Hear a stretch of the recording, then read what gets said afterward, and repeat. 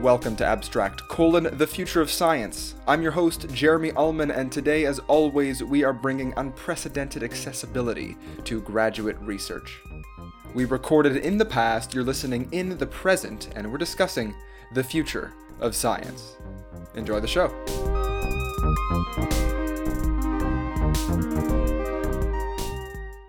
Welcome back to Abstract. Today we are graced by the likes of a Master of Engineering candidate in the Chemical Engineering Department at McGill University. None other than Breno Sequeira is here to join us today for another great episode. He's working as a researcher in the Biomimetic Surface Engineering Laboratory, supervised by Professor Anne-Marie Kietzig. Breno, welcome to the show. Thanks so much for being here. Hello, Jeremy. Thank you very much for inviting me for the show. My research project basically aims to manufacture non-stick and superhydrophobic food plastic containers such as yogurt, cream cheese, mayonnaise, ketchup, ice cream, and waste plastic containers, for example, trash bins. And my research areas and interests are advanced materials and nanotechnology. And I also have recently become one of the Sustainability 2021 change makers, in which I had the honor to present my projects in the 2021 SAD Talks. Basically, my hobbies are playing basketball, working out at the gym, watching NBA and soccer, and I am from Brazil, traveling, and always being in company with people that I love as well. I love that. That's basically why I have this podcast, because I also like being in great company. And we've spoken once before, and it was absolutely awesome. And I'm just thrilled to have you back on the show today for official recording. So thank you, welcome, and let's hop right into it. You ready? Yes. Awesome. So what does a biomimetic surface engineering lab even really do? Okay. Can you break that down quickly? Yes, perfect. So biomimetic is basically we try to imitate nature. So in our case, we have a lot of functions in nature that we aim to imitate in the lab. So for example, in my project, since we aim non-stick and self-cleaning plastic containers, so we see which surfaces in nature have this property. So for example, lotus leaf has this property, shark skin to have the ability to have less drag while swimming under the water. We have also the mosquito eyes because they cannot really clean their own eyes, so their own eyes are self-cleaning. And and so many other surfaces in nature have the same property. So, and that's why it comes the name biomimetic. If I walked into your lab, would I see one workbench with shark skin on it and one workbench with a bunch of mosquito eyes on it? Or no? Not exactly like that. We're just trying to aim the same surfaces. And basically the way we do that, so scientists have investigated why these surfaces have these properties of self-cleaning and water repellency. And they realized that basically these surfaces have a combination of micro and nanostructures. So it means that it reduces the contact area between the water or the dirty and their surfaces. And that's what causes them to have these properties. So, and this almost sounds counterintuitive though, because a microstructure or a nanostructure, you would think that this would increase the surface area of the material that you're talking about, which means that there's more dirt that can get in, and right, there's more material that can stick to it. Yeah, exactly. If you think about it, so we have gaps between these micro and nanostructures, but these gaps, for example, they trap air inside of them. So if there's a droplet of water on top of a micro and nanostructures, you can think about it, this droplet try to penetrate these cavities, but they can't because they trap air inside of them and they actually drag easily on top of them. Oh, yeah, exactly. Interesting.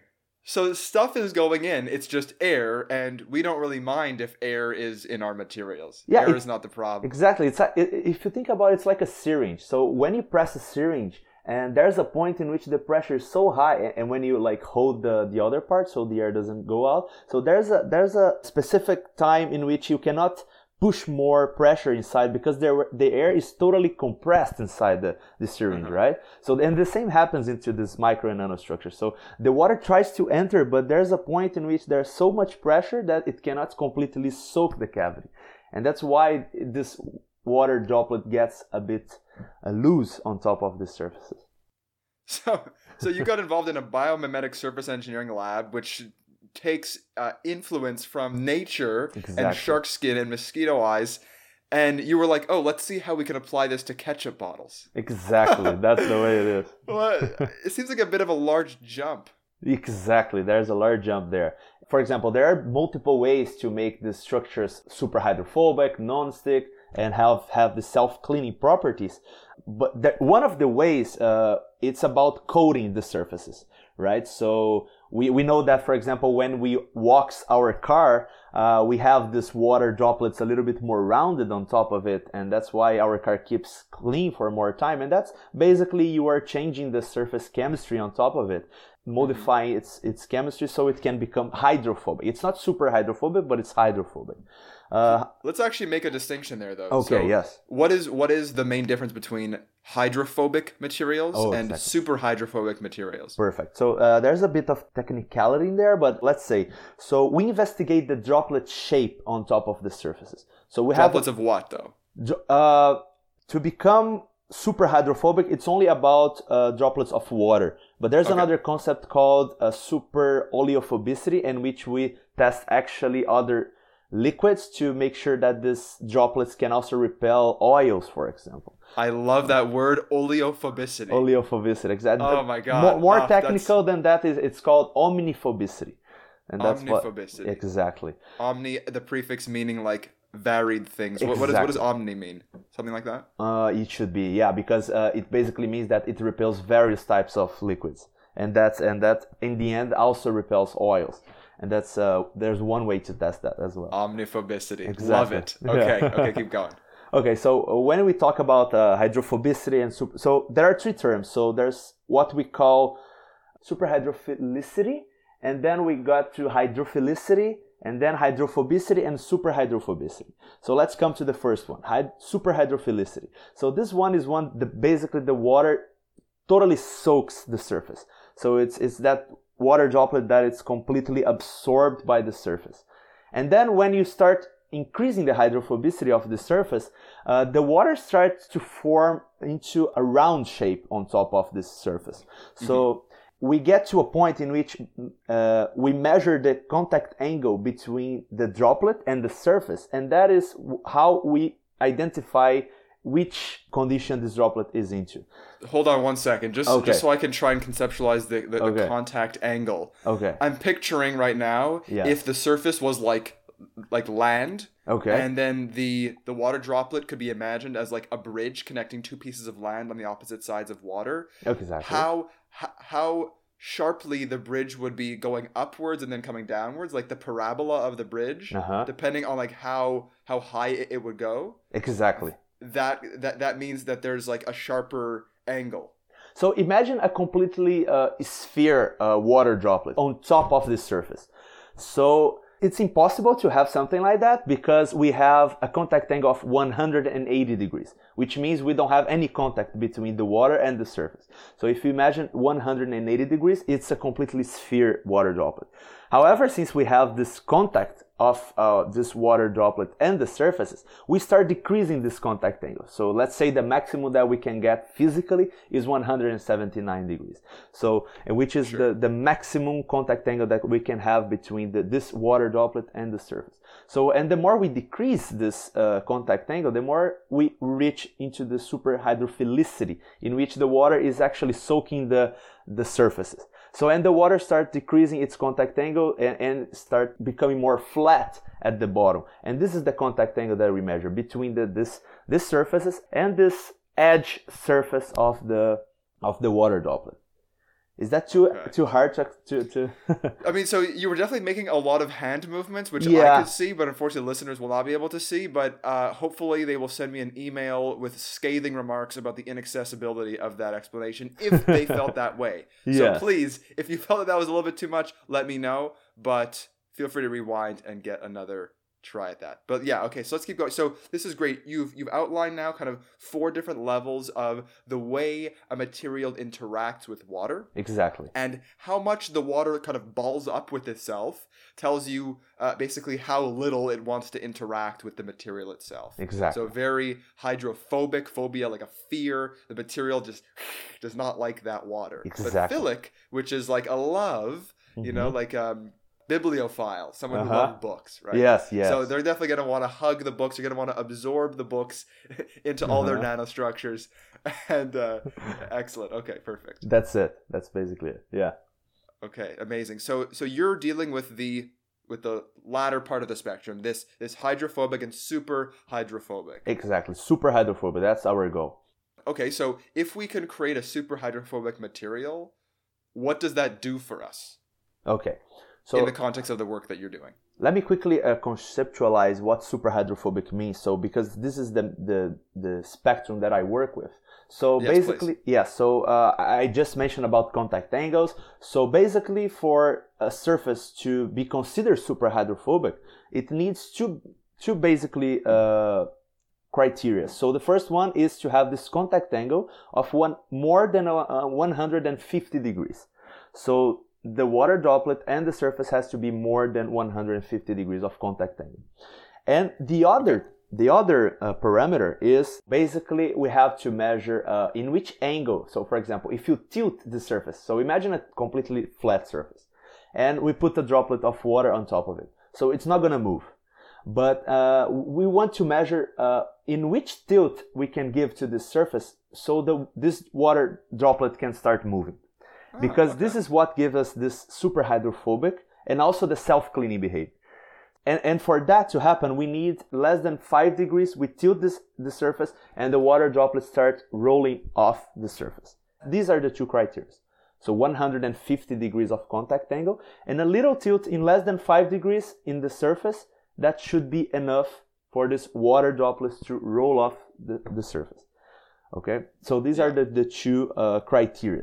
And 150 for the contact angle and 5 degrees for the tilt of the surface. Perfect. If you meet only one of those criteria, you cannot confidently say that it's super hydrophobic. Yes, perfect. And that's really interesting because in nature we have what is called rose petal effect. And basically in rose petals, we see this behavior. So we see droplets getting into 150 degrees of contact angle, but they get stuck into the petal.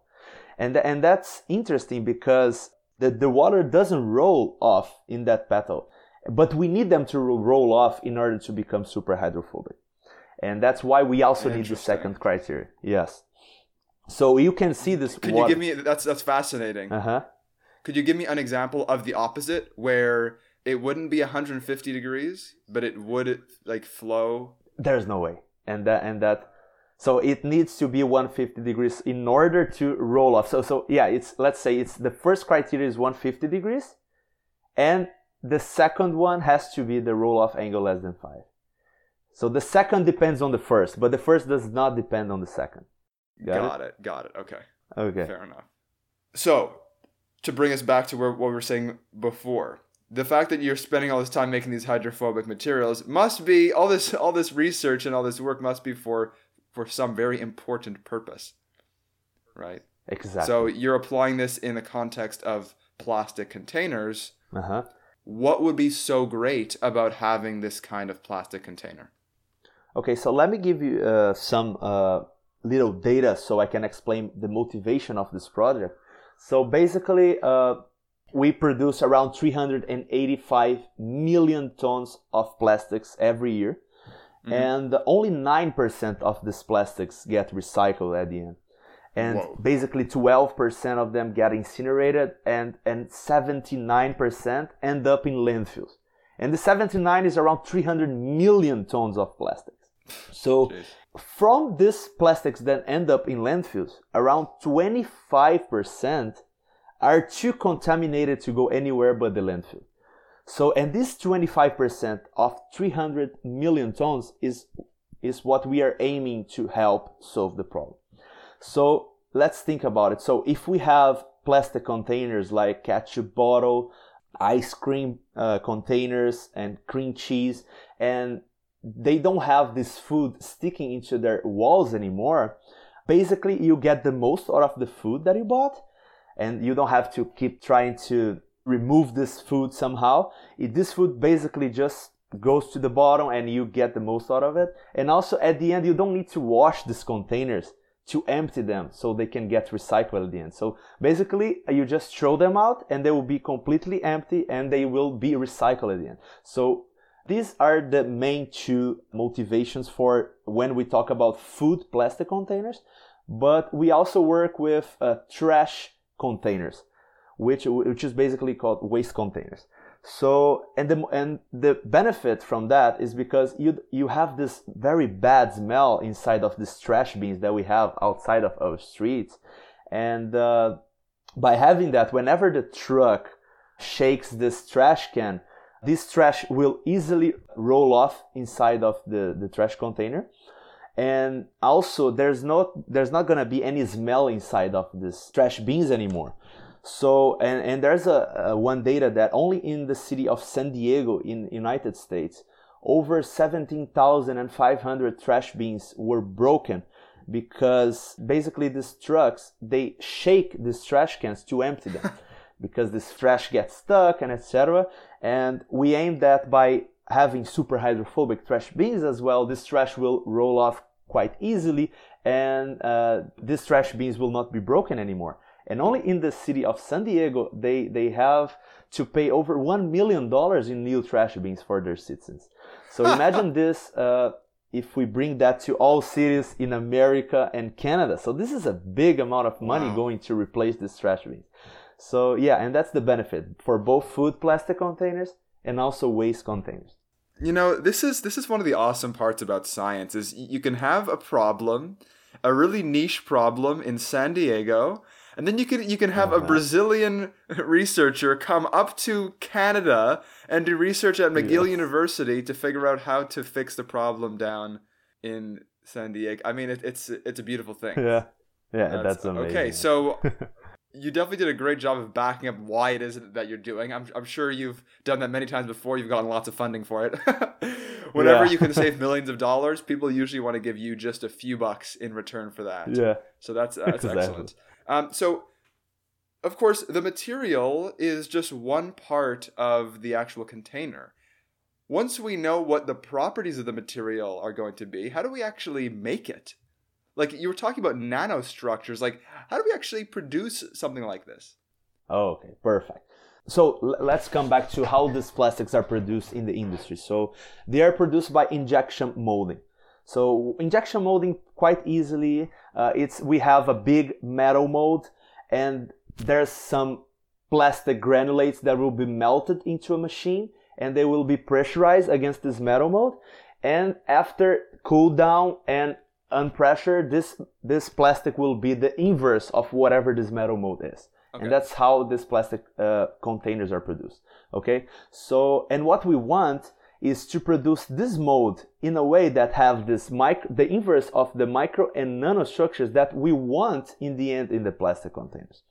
How do we make the inverse of these micro and nanostructures into this mold?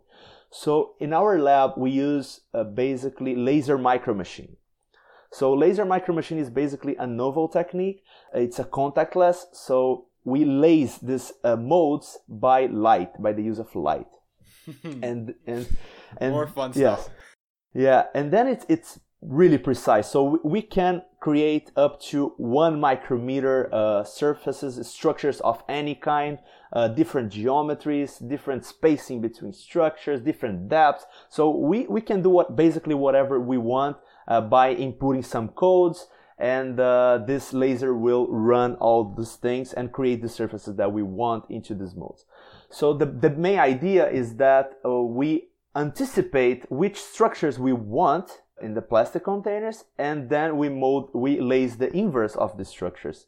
And basically the laser, one big advantage of the laser compared to other techniques out there is that the nanostructures created, they're actually created automatically by the laser. So we don't create them by scanning this mold. They are created because of the light absorption inside of this mold. So what we actually lace is microstructures, but the nanostructures are created as well without we want them, but they are actually created by this laser micromachine. So imagine some light raster scanning all this mold, and it creates our microstructures, and this light creates a lot of nanoparticles, and these nanoparticles stay attached to this inside of this. Oh my God. Yeah, it's a lot, but yeah, it gets stuck, That's and these are the crazy. nanostructures that we That's want. crazy. So you don't even really know, like, you don't even really know what your surface is gonna really like look like on an extremely detailed level. You only really plan for the micro, and the nano is just kind of like almost this like random process. Yeah, exactly. So the nano features, we actually, I can say actually that we have some control of them, because there are a lot of studies out there that, for example, we change some laser parameters and we get different nanostructures.